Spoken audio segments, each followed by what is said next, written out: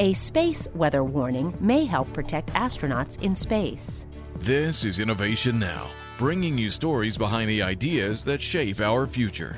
Earth's magnetic field and atmosphere protect us from most space weather, the eruptions of light and fast-moving energized particles that come from our dynamic sun. But astronauts in low Earth orbit, like those on the International Space Station, are more exposed to these solar events. Scientists observe some space weather events with coronagraphs, instruments that use a solid disk to block the sun's bright face, revealing the sun's atmosphere, or corona. Space-based coronagraphs, although not obstructed by cloud cover, only return images about every 20 to 30 minutes. The solar eruptions seen in one image may have already arrived by the time scientists get the next frame.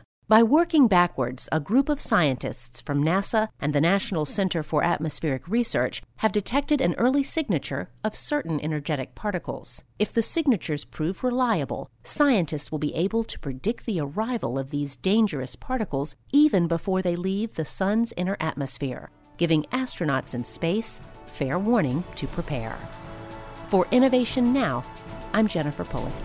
Innovation Now is produced by the National Institute of Aerospace through collaboration with NASA.